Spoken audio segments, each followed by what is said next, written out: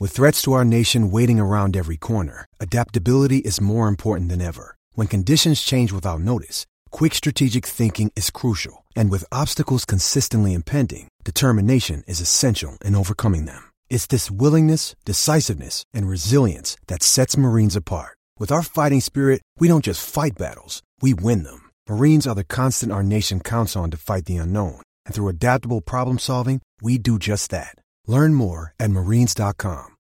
This episode is brought to you by Shopify. Whether you're selling a little or a lot, Shopify helps you do your thing, however you cha-ching. From the launch your online shop stage, all the way to the we just hit 1 million orders stage. No matter what stage you're in, Shopify's there to help you grow. Sign up for a $1 per month trial period at shopify.com/special offer, all lowercase. That's shopify.com/special offer. Hello, everybody. This is Marshall Poe. I'm the editor of the New Books Network. NBN listeners like to read books and buy them. So we thought we'd tell you that right now, our friends at Princeton University Press are having a remarkable site-wide sale. You can get 50% off books, including ebooks and audiobooks, with the code 50, F-I-F-T-Y, at checkout until May 31. You can save some real money on Princeton University Press books. I encourage you to go there and check it out. Hello, and welcome to New Books in Sports. My name is Bruce Berglund, and I'm your host. Each week, we choose a noteworthy new book on some corner of the world of sports, and we interview the author. This week, we're talking baseball. Our guest is Lee Congdon, author of the book Baseball and Memory: Winning, Losing, and the Remembrance of Things Past. Much more than other sports played in the United States, baseball has a profound connection to Americans' collective memories and their sense of nostalgia. Some have argued that this linking of baseball to history is a remnant of America's rural past, that baseball reminds us of the small pastoral communities of more than a century ago. To Lee Congdon, though, the spark of baseball memory is not the rural life of the 19th century, but the urban ballparks of the 1950s. The time of greats like Musial, Mays, and Matthews, and unsung players like Larry Doby and Andy Pafko, and an era of legendary teams like the Yankees and Dodgers, Cleveland and Milwaukee, and his beloved Chicago Cubs. Lee sees the 50s as a golden age for baseball, a time before free agency, expansion, and drug scandals tarnished the game's traditions. You may not agree with him in extolling the 50s, but Congdon's book does spur baseball fans to think anew of why we watch and what we remember. Hopefully our conversation does a bit of the same. Here's the interview. Lee, welcome to New Books in Sports. Thank you for joining me. Thank you, Bruce. Pleasure to be here. So let's start talking about your background. A good part of the book describes your youth in Chicago and your roots as a Cubs fan. But your academic career brought you far beyond the friendly confines. Can you talk a bit about your academic work, and then how were you drawn back to write about baseball? Sure. I think my father, as I mentioned in the book, took me out to Wrigley Field in 1948. I was 9 years old at the time, and became a Cub fan. And I think, like most young men, I thought I might like to become a baseball player, and I played Little League ball and Pony League ball, and I was not too bad a player, but it wasn't too long before I realized that I couldn't hit a curveball, and so I knew that I was going to have to make my living some other way. So after college, I spent 3 years in the Army and learned Hungarian at the Army Language School. And when I got out, I worked for 2.5 years for Encyclopedia Britannica as an editor and writer, and I thought I might make my career as an editor and writer for publishers. But then I decided I'd like to do a PhD, which I did, and I was lucky enough to get a job at what was then Madison College in Virginia, now James Madison University. And I taught there for 33 years, or rather, I was on the faculty there for 33 years, and I taught history, mainly European intellectual history and East European history, mainly on Hungarian matters, but on all of Eastern Europe. And I taught there until 2005 when I retired, and now I devote myself mainly to writing. When I retired, it gave me more time to do writing I'd wanted to do, and I had completed what amounts to a trilogy on 20th century Hungarian intellectuals during the time I was teaching, and I had in the back of my mind first to write a book about George Kennan, whom I had the pleasure of meeting during the year I spent at the Institute for Advanced Study in Princeton in the early 80s.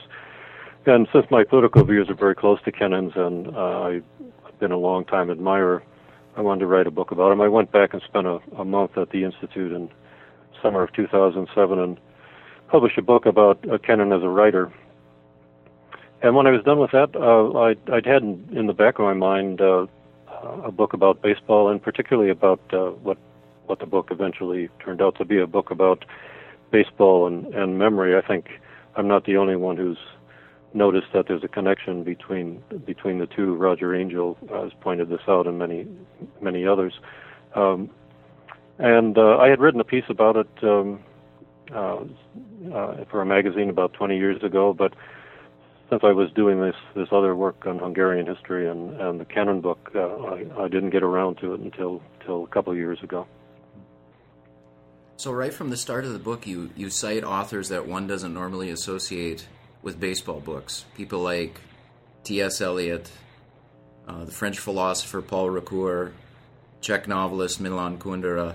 So how did a lifetime of reading in European philosophy and literature shape your perspective of baseball? Well, that's a good question. I have done a lot of reading on both in European intellectual history and people like Eliot, and so I have kind of stored up in my mind certain things they wrote about, and some of them seem to fit in well with the whole subject of memory. Of course, Ricoeur wrote a whole book about memory, and had some very interesting things to say about them. I wanted the book to be a serious book. It's meant to be a serious book, but I didn't want it to become deadly serious either. So I tried to show some of the funnier sides of baseball as well. But if you live as long as I've lived, and you're a reader, you sort of build up, as you probably know, you build up this sort of store of things sayings that you read, and you sort of remember, and when they seem to just be right for what I was talking about in the baseball book, I use them. Mm-hmm. So the central theme of your book is memory, and you just talked about Ricoeur's book on memory. And your book, not only Ricoeur, but your book also looks at and responds to other scholars who've written about memory and history. Can you give us something of an overview of how scholars have come to view history and memory? And then go ahead. Go ahead. No, go ahead. And then I was going to say, and then how does baseball, in your view, offer an answer to this scholarly view of memory? Well, there's been one of the things I learned when I was sort of aware of the quite a number of books on memory, and especially the Great War and Modern Memory that Paul Fussell wrote, and that I sometimes used in classes. And then I became aware that there are a large number of books on memory, and in fact, it turns out that there has been this kind of systematic sort of turn to memory in historical studies. One of the things I found out when I read some of these books and read about the whole business of the turn to memory is that while this is not true of every book, in many of them the attitude is that memory is not really to be trusted, and that what we think we remember is in fact being a way of manipulating the public mind into thinking things that are untrue. And I got to thinking about that, and in my view, this is not true. Although it's obviously true that memory can play tricks on us. And as I indicated in the book, there are ways you can check your memory because we have shared memories, and because there are confirming evidence and I don't know, obits and things like that, so that it does seem to me that for any historian, memory has largely be trusted. I mean, otherwise, why do we bother trying to question those who belong to what's called the Great Generation before they pass on? Because we think that their memories can help us understand the past. Not that they're infallible. No one claims that, but along with other evidence that it can be reliable. And so I got to thinking, and I do think that a lot of this effort is an effort to discredit the past and to manipulate the past in the way that Orwell talked about in 1984, where the party manipulates the past and tries to control memory in order to lead its citizens to think and act in certain ways. So I think this is a danger, and I think baseball encourages in us the habit of memory. And for baseball fans who are serious fans, I think they often have extremely good memories about past baseball events and past players. And I think this has encouraged them, sort of the discipline of memory. We live in a time when students, as you probably know, don't seem to know much of anything about the past. That's not sort of ideologically imposed on them. And they're not subjected to the disciplines we had when we were young of memorization. And so there's a kind of discipline and learning how to train your memory. So I think baseball for serious fans is a help to encouraging this habit of memory, and I hope it helps encourage people to remember the past as clearly as they can, the way it was, so we're not being manipulated for political purposes. So your book covers really all eras of baseball history, but you pay specific attention to the 50s. And so this is the decade when you came of age as a baseball fan, but you make the argument, following others, that this was baseball's golden age. So what made the 50s special in baseball history? Well, gee, there's so much. That's a good question. I think that there were so many things. For one thing, there were fewer teams. There are only 8 teams in each league, and so it was fairly easy to follow what was going on in baseball. Now, some of these teams, 30 teams, you can hardly remember who they are. I think that since there were fewer teams, the players, the level of play was higher. There's simply not enough outstanding players to go around to 30 teams, not at least on the 50s standards. The game was always a business to some degree, of course, but it was a game too. Where now it's strictly a business, and partly that's because of the big money that's involved in the game now that wasn't involved in the 50s. Most of the players had off-season jobs because they couldn't, or they had difficulty living on their salaries, even though they were making more money than most American workers were making, but they weren't making these fabulous salaries. So I think it was more of a game that Roger Kahn called his famous book about the 50s Dodgers, 40s and 50s Dodgers as the boys of summer, whereas George Will called his book Men at Work, and because Mr. Will prefers the contemporary game, and there's something to that. It is more of a less of a game now than it was in the 50s. There were no things like the designated hitter that they have in the American League. There was an interleague play, which is sort of destroyed the mystique of the World Series, where you have the 2 best teams in each league come together and play one series at the end of the season. This was before the steroid scandals that have just been absolutely devastating to the game, and it was, in part, it was a game that was played within the context of a country that was, in my opinion, a better country than it's become. So part of the book is about the decline of the game since the 50s, and as a parallel to the decline of the country. Mm-hmm. Yeah, and reading the book, it really is an elegy to 1950s baseball. And an interesting twist you have in your book is that a recurring character is the umpire, Jocko Conlon.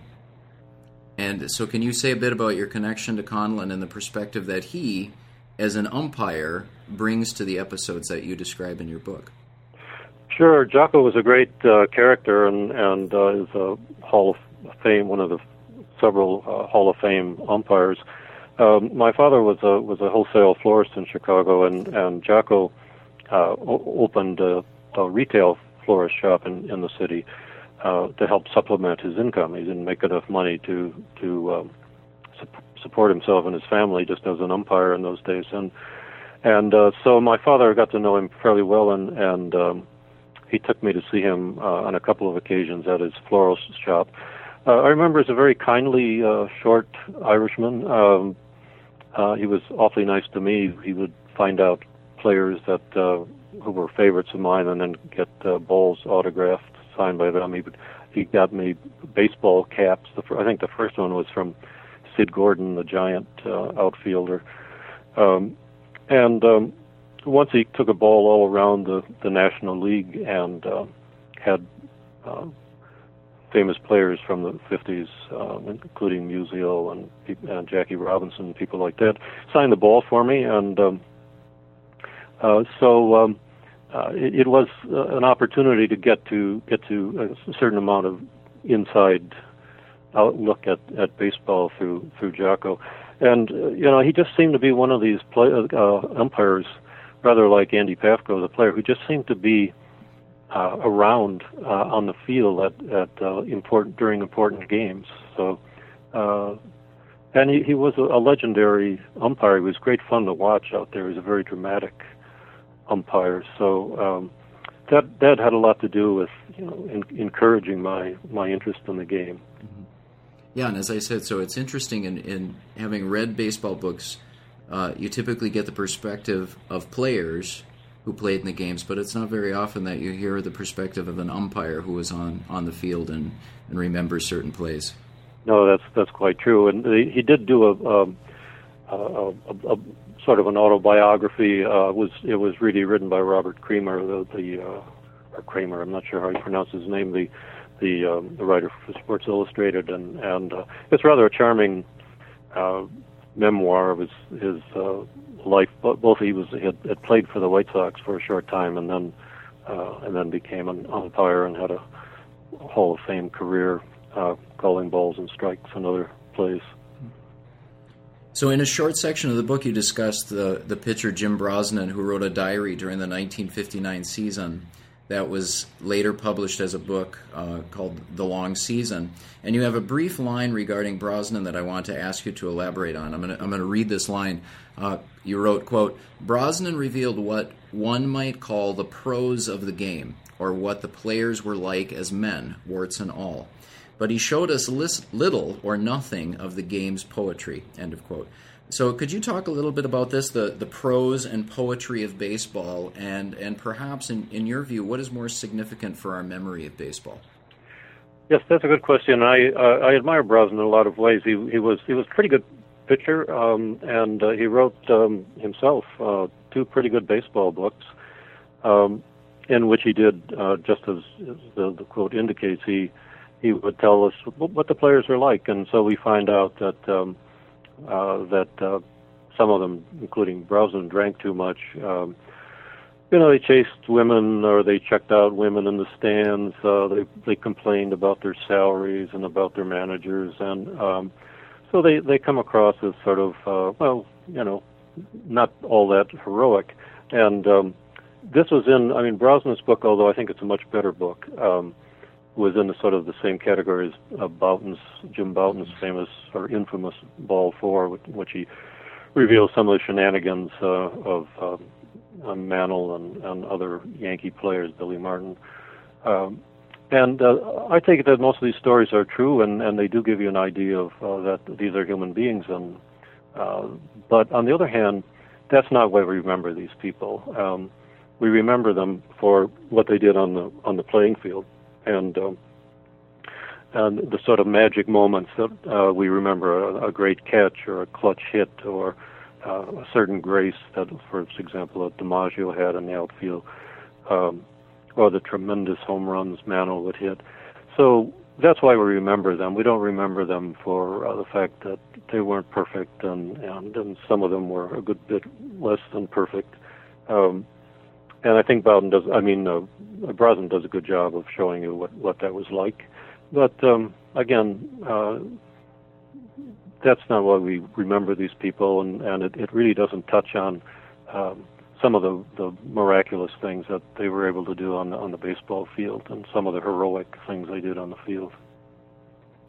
So thinking about the literary aspects of baseball, I wanted to ask you about two terms that appear in your book, fate and tragedy.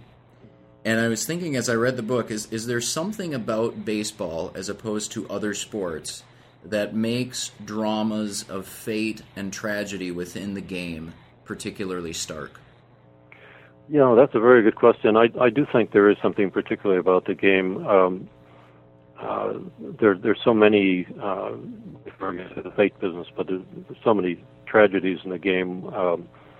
Some of them I mentioned. One of them was, of course, the day that Herb Scourse got hit in the face with a line drive off McDougal's bat, and he was never the same after that. A pitcher who was probably on his way to the Hall of Fame, and really his career pretty much came to an end when that happened. Or Pete Reiser running in the walls in the outfield and cutting his career short. Or Conigliaro, who's also got hit in the face by a pitch ball. And so there are a lot of tragedies along with that associated with the game. A lot of what might have been if Mantle hadn't had the injuries to his legs that he had. I think baseball gives you more sense of tragedy than other sports do. As far as the fate is concerned, there are.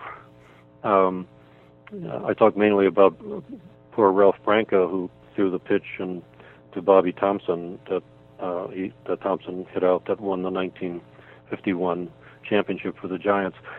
And it was his fate in the sense that he was summoned from the bullpen, and he almost wasn't summoned. And if he hadn't been, of course, he would never have thrown the pitch, and then he would never have been a kind of subject of endless stories about the man who gave up threw the pitch to Thompson that lost the series for the Dodgers. So I do think the game. Without making the game sound like it's nothing but deadly seriousness, I do think that there's an element of tragedy and of fatefulness in the game that you don't experience in other sports. So you make a point that I found especially important, that baseball teaches us that failure is a constant in life. Can you say a bit more about that?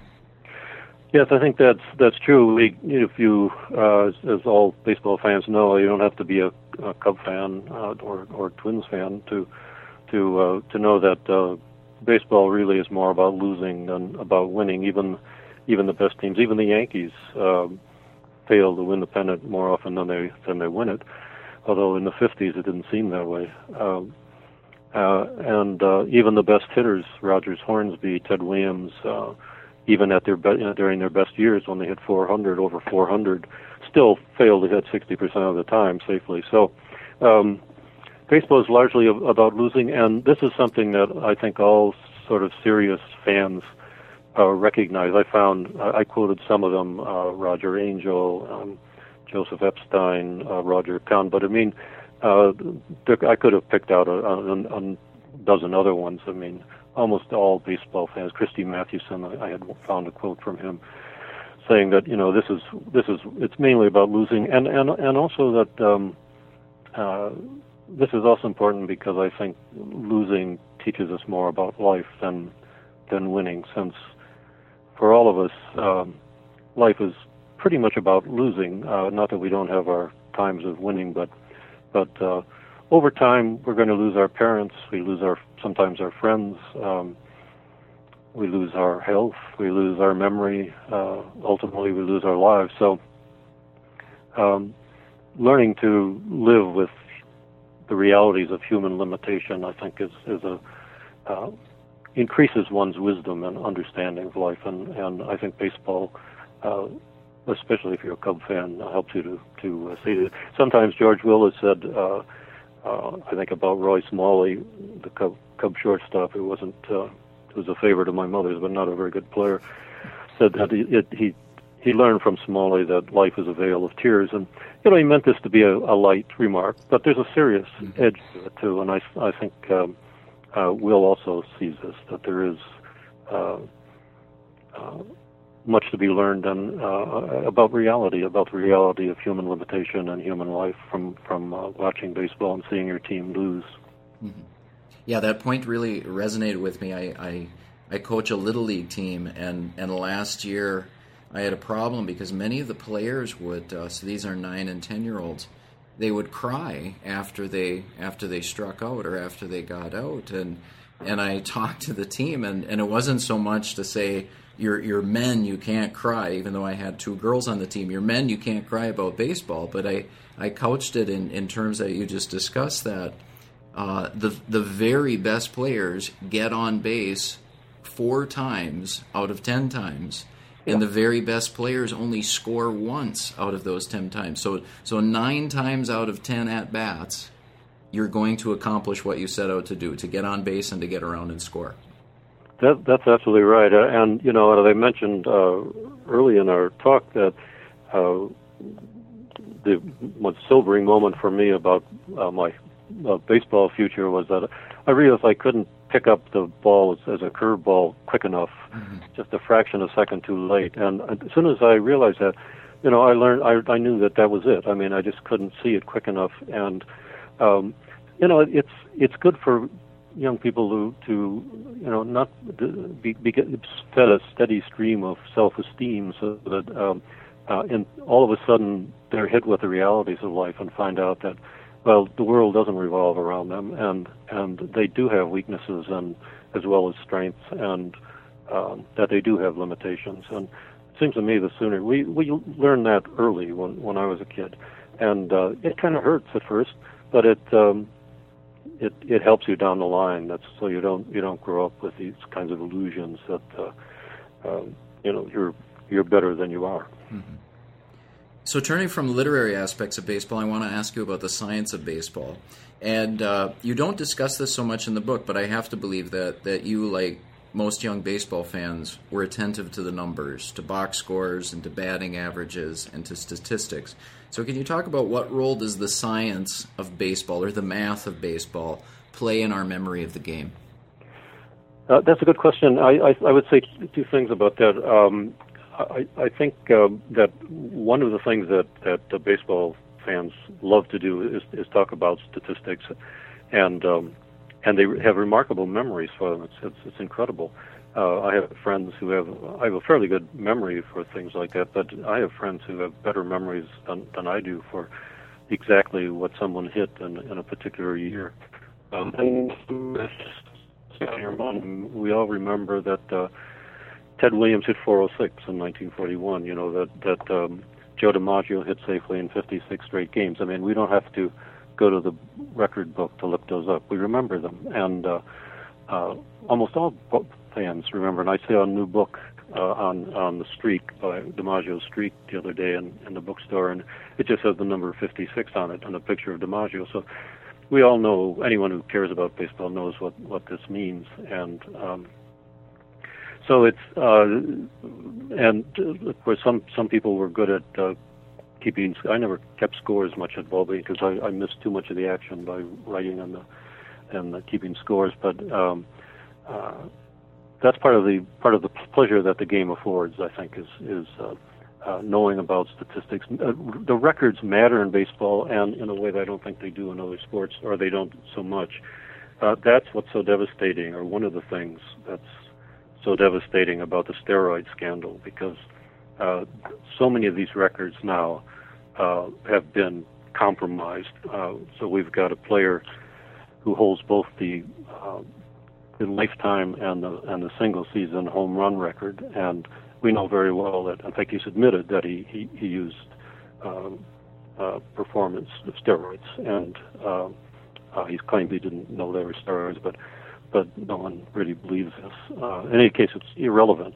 He used them, and so the records are tainted. And even in the case of the Red Sox winning, finally winning a World Series or 2 World Series in the last decade, now we find out that Ramirez and Ortiz both used steroids. So, and they were the stars of the team. So, even those records are compromised by these people.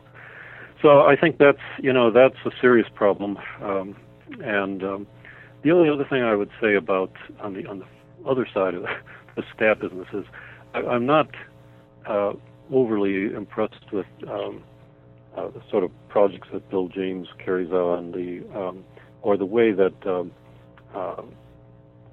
manager of the Cardinals, La Russa, plays the game, and that Will thinks is impressive, where they're sort of trying to calculate timing people, how long it takes them to get from first base to second base, timing a pitcher's motion. I'm not saying that this wouldn't pay some dividends, but in the end, to me, baseball is there's too much in baseball that can't be calculated scientifically, and too many actions that can't be predicted scientifically. And in the end, I'm not very enthusiastic about managers who make decisions based on some kind of scientific calculation he's got on his computer. Mm-hmm.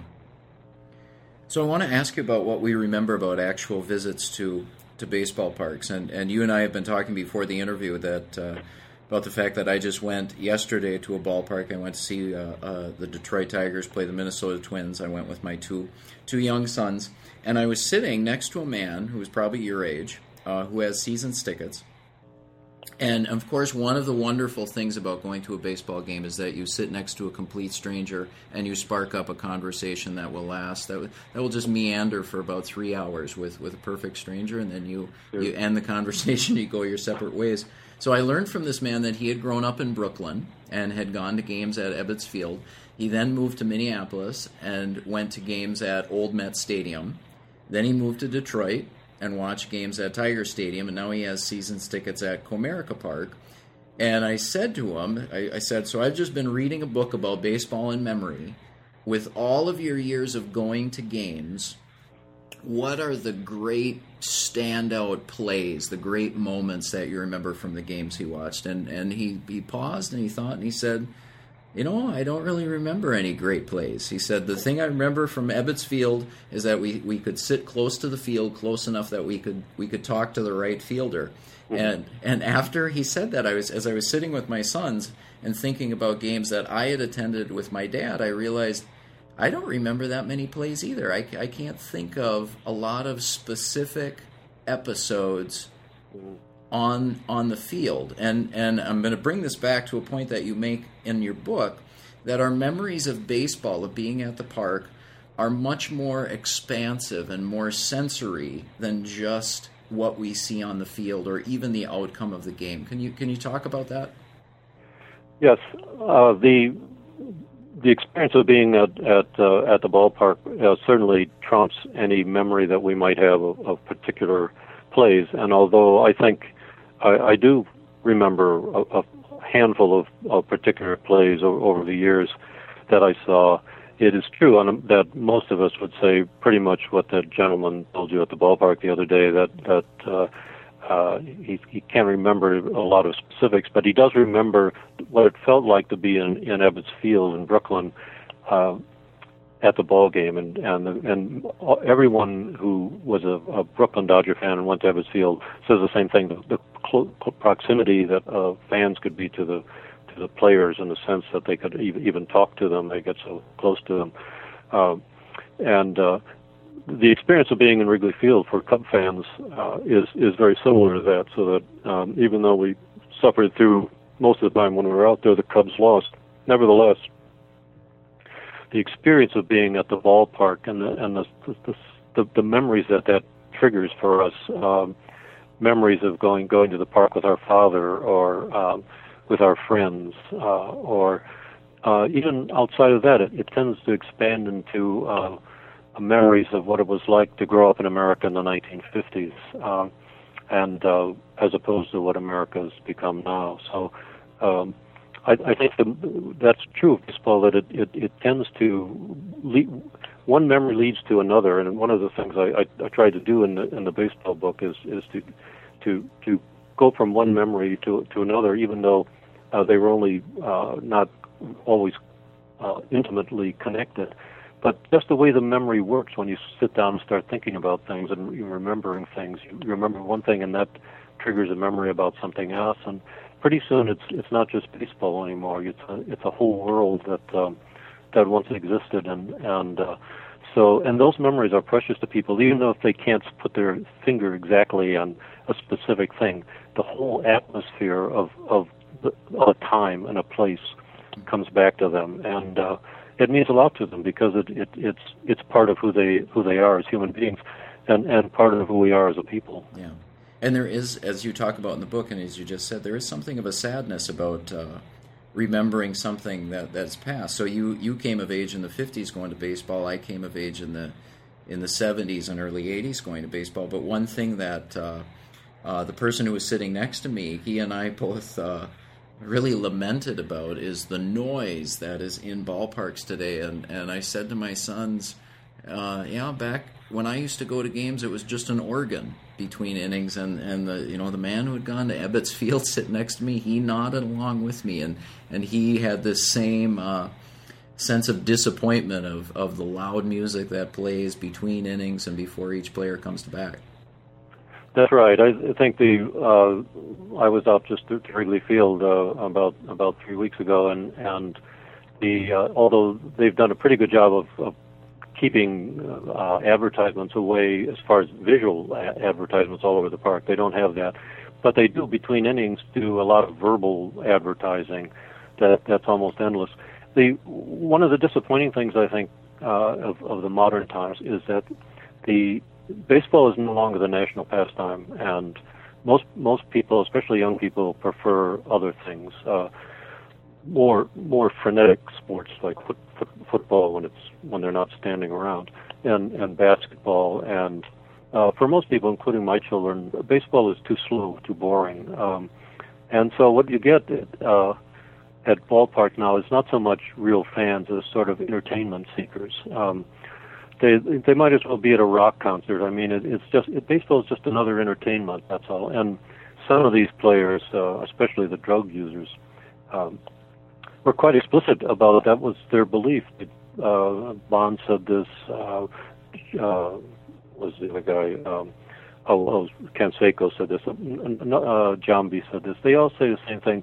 We thought of ourselves as entertainers, and you should let us entertain. We're nothing but entertainers, and in some ways that's what baseball has become, except for those serious fans. It's just another form of entertainment, and I think so. You get it at the ballparks, a very different brand of person at the park, and also the big money is such that they have to do all this advertising. In fact, calling stadiums by the names of companies is particular vulgarity that gets to me. But so it's a very different feel when you go to the ballpark now than it was back in the 50s.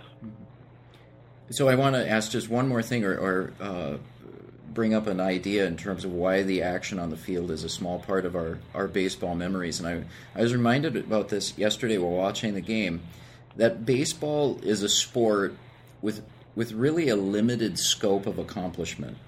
And so to give you examples, I saw an unheralded outfielder make a fantastic sliding catch. And then I saw a former MVP who had a ball go off his glove into the outfield for an extra base hit. There was a rookie catcher with an average below 200 who went 2 for 4 at the plate yesterday, and there was a future Hall of Famer who went 2 for 4 at the plate yesterday. And if I go to a game again in 10 years, 20 years, you'll see that similar range of failure and success, great players with bad days, good players or average players with great days. And I think that this realization about baseball gets to a key theme in your book, and that's the theme of continuity in baseball. Yes, I mean those are big subjects. You're right. I mean, you find some days strictly mediocre players get the winning hit, and someone like Ted Williams plays in the World Series and hits 110 or whatever it was. So I think one of the reasons that you get this is one thing that struck me about the contemporary game is that so many of the players are basically mediocre. That's because there's just not enough talent to go around. Some of these players would never, if there were only 16 teams, they would never made it to the major leagues. And so you do see a lot of mediocre players who occasionally make a big play. But some of the catches, I've become a sort of student of watching fabulous catches in the contemporary game. And there are some amazing catches that these guys make. Nevertheless, when you look at them, you look at the size of the gloves on their hands. When Willie Mays made the famous catch in the 1954 series, his glove was not very big. It was all Willie, pretty much. But in these games, these guys are carrying baskets around on their hands. If they can leap up and stick that glove up there, they've got a pretty good chance of having the ball lodge in it. So some of these catches would never have been made in the past because they just didn't have gloves, these sides. On the continuity matter, this to me seems to be one of the great losses in baseball since the 1950s. So many people who take baseball seriously and remember the 50s talk about the continuity of their teams. The team, when think of the famous Brooklyn Dodger teams, those same guys, Hodges, Campy, Erskine, Jackie Robinson, Carl Carrillo, Duke Snider, they played together as a team for years and years. Now these guys bounce around for not one or two teams, but 7, 8, 9 teams. So there's no continuity at all. As Ralph Branca said once, well, I think people are just cheering for uniforms, not for teams. And this is a great loss because continuity is crucial to our appreciation of the team. We have a situation now where our worst enemy is plays for the other team, and then next year we get him and he's our first baseman. And I think this has helped undermine the appeal of the game. So you do talk about in your book some specific memories of episodes on the field, and I want to ask you about one of those specific baseball memories, a particular play. And this was from the game of April 18th, 1954, when the Cubs played the Cardinals. And I'm going to ask you to tell the story. That story was one that I've often told to my friends, thinking that I was the only one who happened to remember it, and not thinking it was any particular thing, except I was struck by it. But it turns out that this is a famous story often told about Stan Musial, and my memory of this was almost perfect, but not quite. I didn't remember the exact date, and I didn't remember that Paul Minner was the Cubs pitcher. But I happened to be at Wrigley Field that day, and Musial came up. And apparently as a man on base, I didn't remember that. But he hit a ball that I remembered being a home run, but apparently was a double on the right field line in the corner at Wrigley Field. And the ump called the ball foul. And so Musial came back, and I can still see him standing there leaning on his bat at home plate. He never exchanged a couple of words with the umpire just about what happened, but he didn't argue. But Eddie Stanky was then the manager of the Cardinals, and he came out and just went ballistic and screaming at the umpire. And this went on for several minutes before he was thrown out of the game. And when all the hubbub furor died down, Musial stepped back in the box. I think it was the next pitch, but I'm not sure of that. But it was that same at bat, and he hit the ball almost in the exact same place, except clearly fair for a two-base hit. So. That's just that story I've always remembered because it was so striking, and that's one of the great baseball stories. And as I say, apparently this is a story that is often told about Stan, although sometimes people get it at the wrong ballpark, and I got the wrong kind of hit, but it was pretty close. Okay, so I have a similar story, and I'm going to tell you my story, and then I'm going to have a question for you about our similar stories. So my story, and this is one of the few plays or episodes on the field that I remember. I was at Yankee Stadium on July 17th, 1990. It was a game between the Yankees and the Royals, and this was the night that Bo Jackson hit 3 home runs in his first 3 at-bats.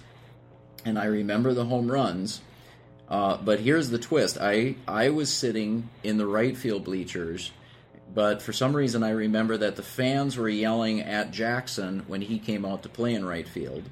And I remembered all 3 of the home runs landing within feet of each other in the right field bleachers. And like you, I later learned from a Joe Posnanski article that actually Jackson was playing center field, and that the first of his homers went to center field, and then the next 2 went to right field. And so, as you acknowledged, your memory was almost perfect, but not quite. And as you said, other people have remembered that play with Musial as being in different ballparks. So this is something common with baseball fans, that we have a tendency to misremember or even embellish our memories from the ballpark. And I want to ask you, why do you think that is? They do sometimes. I mean, people do tend to embellish memories, I think, and otherwise there's a certain amount of time passes, and so your memory can play some tricks on you.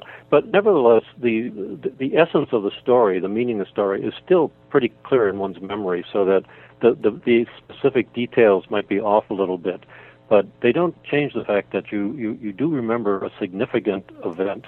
And you remember pretty clearly that happened. This was 1954. It was a long time ago. And I can remember that quite clearly, except for the double home run business. But I don't know. I think that this only shows that people's memory is not perfect, but it's on things that really matter the most. Memories are pretty reliable. John Lukács, the Hungarian-born American historian, has described history as the remembered past, and I think that's true. And that means that we're never going to have the past exactly the way it happens. But that doesn't mean that it's all made up, and no memory is to be taken seriously. That's not true. Memories are largely to be taken seriously. It helps if there's some kind of confirming evidence, like Posnanski's piece for both of us. Mm-hmm. Yeah, and I like that phrase that you had. The meaning, even though our memories are wrong, the meaning of our memories is the same. That in both instances we witnessed a great feat by a baseball player, and though we got the details right, it doesn't erase the fact that what we saw was outstanding. That's right. So in many places in the book, you talk about your individual memories of games and people. Is there such a thing as shared or collective memory, and how does that function in regards to baseball? I think there clearly is shared memory, and that's one of the pleasures that the game affords, is that we have, with other fans who are serious, many shared memories. And I have many. I grew up with a bunch of guys who were also Cub fans in the suburbs of Chicago, and our memories are pretty much very similar of things that we remember. Again, the details sometimes elude us, but the general meaning of particular events, or the general atmosphere of what it was like to go to a game in Wrigley Field in the 1950s are remarkably similar.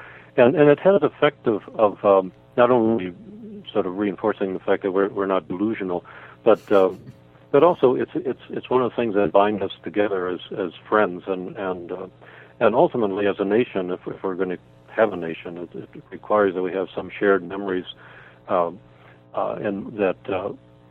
that are not, every one of which is not being challenged or shown to be false or something like that. I mean, since that's not true in the first place, but those shared memories are help hold us together as a people, and they help to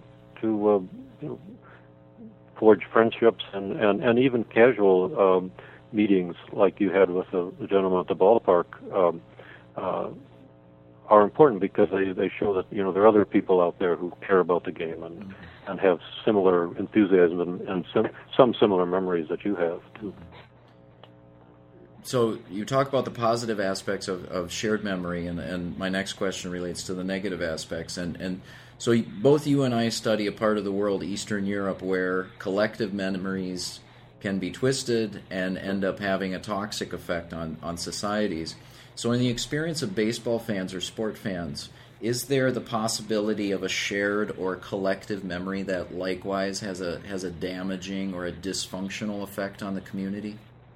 I think not if the memories are not purposely being manipulated for political ends. I mean, as you know full well, what went on during the communist period in Eastern Europe was that, and what that Kundera points out so well, is that there was a kind of organized effort to throw things down the memory hole that were inconvenient or make people non-persons. And when memory is being used for political purposes like that, yeah, it is toxic. But when memory is approached honestly and without political ends and views, I think it's all a good thing.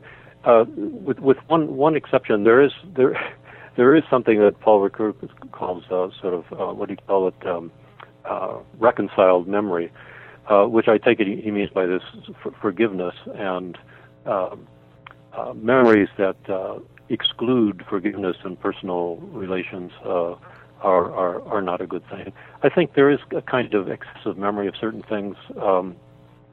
Usually things, harm that has been done to you by somebody that you can't let go of can often disrupt the life, and it can be toxic.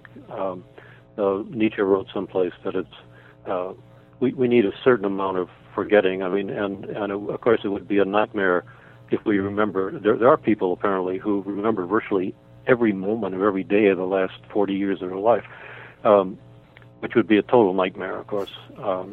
So that you could have too much of memory, and it'd be too much of a good thing, I think. But for most of us, that's not the problem now. Our problem now is that there's this kind of national amnesia, and young people really don't seem to remember anything or feel that they're responsible for anything that happened before they were born. All right, so my final question is, what are you working on now? I'm working on a book on Alexander Solzhenitsyn, and primarily on his relationship with the Orthodox Church in Russia. And my wife and I are Orthodox, and so I'm interested in the sort of the Soviets' attacks on Christianity and Solzhenitsyn's response to that. So that's sort of what I'm working on. So that's quite a range of topics that you've written about, that from Hungarian socialist intellectuals to baseball and now to Solzhenitsyn. Yeah, I guess it comes from, I taught at a school where I had to teach lots of different subjects, and when I worked at Britannica, I had to write about a lot of subjects, most of which I really shouldn't have been because I didn't know that much about it, but that was a job, and so I've just developed interest in a lot of things, and I still write about Hungarian subjects, but mainly in book reviews and short essays. Mm-hmm. And do you get to games much now? Not very often, no. I've been to one game up in D.C. at the new Nationals Park, and I did get to Wrigley Field because it was our college reunion we went back for, and so we got out to Wrigley Field. But I don't get to many games. My interest in the game is I still like to watch the playoffs, but my interest, because my opinion of the modern game is so low that I don't follow the game anywhere near as closely as I used to growing up. Mm-hmm. All right. Well, I will say I enjoyed the book. As I said, I was just at a game yesterday, so it was interesting for me. It was illuminating to watch the game after having read your book and your ideas about baseball and memory, and to think about the game in a different way. And in particular, as I was sitting between someone who'd grown up watching games at Ebbets Field, and then on my other side were my two sons, whom I was bringing to to one of their first baseball games. So it really did. Your book did heighten my experience of going to the game yesterday. So I thank you for that. Well, thank you very much, Bruce. I appreciate that. All right, and thank you for joining me today. Thank you. You've been listening to an interview with Lee Congdon about his book, Baseball in Memory, Winning, Losing, and the Remembrance of Things Past, published by St. Augustine's Press. New Books in Sports is part of the New Books Network, which offers more than 70 channels of podcast interviews with the authors of new publications. If you like what you heard, please visit the Facebook page for New Books in Sports, where you can give us your feedback, get announcements of new interviews, and find links to thoughtful sports writing from around the world. I'm your host, Bruce Berglund. Thank you for listening, and enjoy your week.